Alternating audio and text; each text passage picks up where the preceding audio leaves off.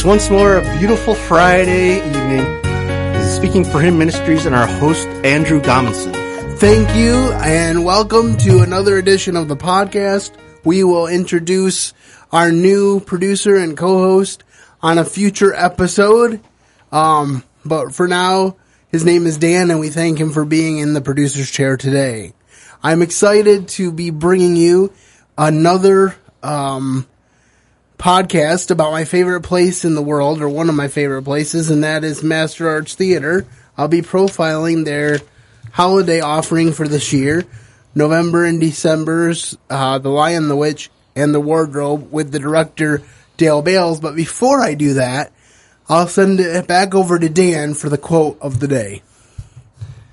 Aslan is a lion, the great lion. Oh, said Susan, I thought he was a man. Is he quite safe? I shall feel rather nervous about meeting a lion. Safe? Said Mr. Beaver. Who said anything about safe? Of course he isn't safe, but he is good. He's the king, I tell you.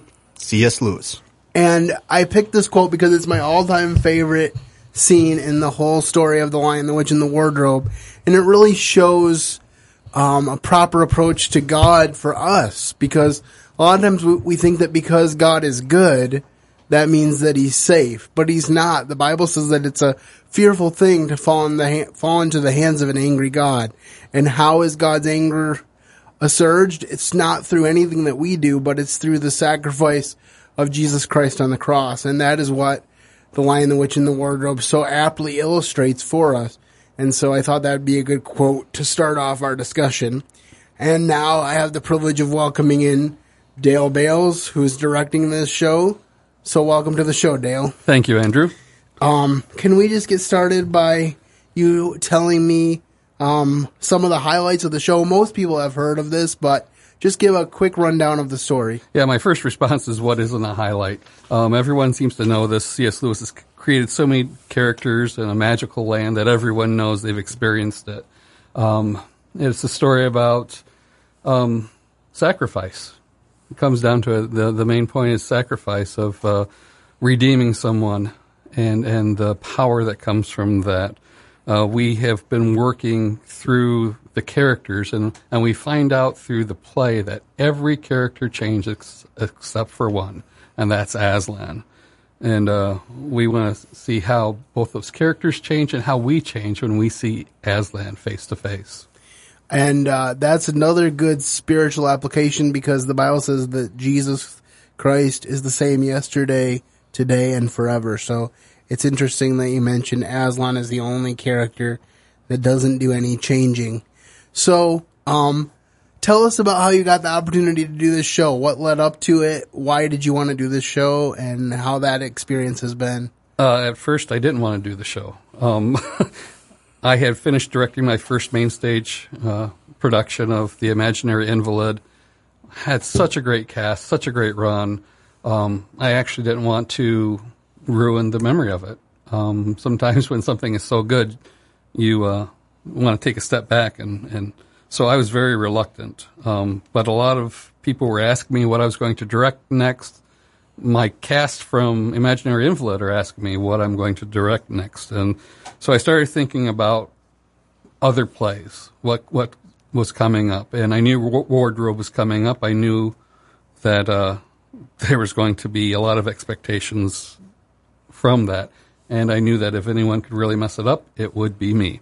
So I prayed about it, like I did with Imaginary Invalid, and decided that if God wanted me to direct it, things would fall into place. And so I pursued it, and the next thing I know, I was given the task. I had this full production team plopped into my lap of people volunteering to help, and I just knew that this is what I was supposed to be doing. That's an amazing story. I've assistant directed on several shows. It's still one of my theater goals to be director of a show here. And so I'm hoping that those things fall into place, but it's just really encouraging to hear how you stepped up to the challenge even though you were reluctant to do it. I think first of all, when you step into Master Arts Theater, for anybody that hasn't been there yet, you will be hooked. I mean, it took going to my first show to know that I didn't want to miss anything that goes on at Master Arts. And that was 2003. So we're talking 15 years ago now, since I wandered into this little place that a lot of people don't know about. But hopefully with the big changes that are afoot for Master Arts, more people will get to know about us. And if you have not experienced us, go to masterarts.org and start to find out what everything is about. All right, so tell me a little bit about your cast. I have to say, folks, I predicted who would get the title role of Aslan. He's been on the podcast before. He portrayed Simon of Cyrene in a one-person narrative that I did for Good Friday. He will bring an excellent character and presence to the role. But I'll let you talk about the rest of the cast. That was Craig Apel, who will be portraying Aslan. But I'll let you talk about the rest. Sure. My cast is amazing. It was really... I knew that there would probably be a great turnout for this audition. What I didn't realize is that almost 100 people auditioned for the show. So we spent many times of going through auditions, going through callbacks, reviewing, making more phone calls, calling people back second times. It was just very, very difficult. We prayed a whole lot about this show, that we cast the right people. We have Juliana Voss coming back. She's going to be the White Witch. And let's see, we have some new people. Alex Johansson is coming. He's going to be Mr. Tumnus. The four kids are phenomenal. And that's Gabe and Melinda and Olivia and Malachi. I could say their last names, but it's their first time on the main stage. This whole cast is phenomenal. And what we're really interested in people coming out and seeing, what we're making sure that we tell these people is that we're not looking for you to be up on stage. We're looking for the character to be up on stage. Everyone loves these characters, and that's what we're really working on, is the character development, since it is such a well-known story. Interesting thing about the audition process, the dates are sometimes set 6 months ahead of time, and things didn't really work out, so we kept moving the audition day. It was like 3 or 4 times we had to move it.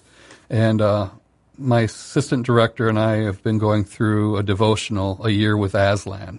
And we've been reading that every day when we get together, the passage of the day. And so our audition date set for August 25th. So we hurried, got everything around. We sat down right before we let the first people into audition. We read the passage. The passage was from The Voyage of the Dawn Treader. And it was when Drinian and Prince Caspian was choosing the crew to go on the voyage of the Dawn Treader, to go to the end of the world and meet Aslan. After she finished reading that, we both just looked at each other with big smiles on our face, because that was an affirmation that we were picking a crew to take a journey to meet Aslan and bring Aslan to other people, which is very important to us. All right. Can you tell us about when the show will be running? The show's going to run from November 15th through December 8th. Those are Thursday, Friday, Saturday nights at 7:30. We also have matinees on Saturdays at 2 p.m. And we have 2 special fundraising events on December 2nd and December 9th at 3 p.m. To help some charities. We're very excited about that, because we want to give back and serve those people in our performance. It's kind of exciting how that has been become more of a regular part of Master Arts, and that just makes them more exciting to be a part of. One other thing I wanted to mention that Dale didn't mention is that because it's over the holidays, on the Thanksgiving weekend, they don't do a Thursday performance, but they will do 2 on Friday and 2 on Saturday. And I do believe that the Friday matinee for the day after Thanksgiving is 2:30. Is that correct? I'm not too sure. It's usually at 2. I would hope that it's at 2, just so that we can get some rest between the shows. All right. I will double check. Well, yeah, you can double check that on the web too. I think it's 2:30, which would be later than 2, but you can double check all that information. And, we're getting these interviews out to you a little bit earlier than I was used to doing it. Usually I do it about a week before the show, but I've been trying to do it earlier so that you have a chance to grab tickets, before they sell out. And you're not listening to the podcast wishing you could get tickets. So, Dale, that leads me to, can you tell us how to get tickets for the show? Of course. You can always go to the Master Arts website at www.masterarts.org, or you can call the office at 616-455-1001 between the hours of 10 a.m. and 4 p.m. All right, and those tickets go on sale a month before the show date, and if you're a season ticket subscriber, 1 week before that. So just keep that in mind. All right, we're almost done here, Dale. I thank you for your time, and just wanted to ask you one final thing. If you're going to sum up in a very quick statement of 30 to 45 seconds, maybe a little bit longer, why should we come to see The Lion, the Witch, and the Wardrobe at Master Arts Theater? Well, most people look at the series, the books, and think it's a kid's story. And it's not a kid's story. It's not a children's production. We have people of all ages in this. The play deals with deception, treachery, consequences to sin, redemption, death, and so much more. And so we want everyone to come and take a new trip in your imagination to Narnia. Almost everyone has read the book, and it's a very personal experience and exclusive to your mind. But coming to see it, we hope that you will find that when you walk through the wardrobe, you'll find yourself in Narnia. And at the end of the show, the audience and you will remember the wonder of the first time of heading into Narnia and know that you've reconnected with Narnia, but this time with a whole family of friends of Aslan. Yeah, it's going to be really exciting. I'm looking forward to seeing this show, and I hope to see many of you out there as well. Again, you can get the information on the show at masterarts.org, and any upcoming shows. There's open auditions, so make sure that if you have an interest in theater that you avail yourself of those. And with that, we'll say goodbye to you, Dale, and we'll let you get to rehearsal. We're looking forward to what comes out of those rehearsals, and we'll be praying for you as the show goes forward. Thanks, Andrew. Couldn't ask for more. All right. With that, I think that's about all I have time for as your host. So I will just say, have a great weekend and keep serving the best of masters.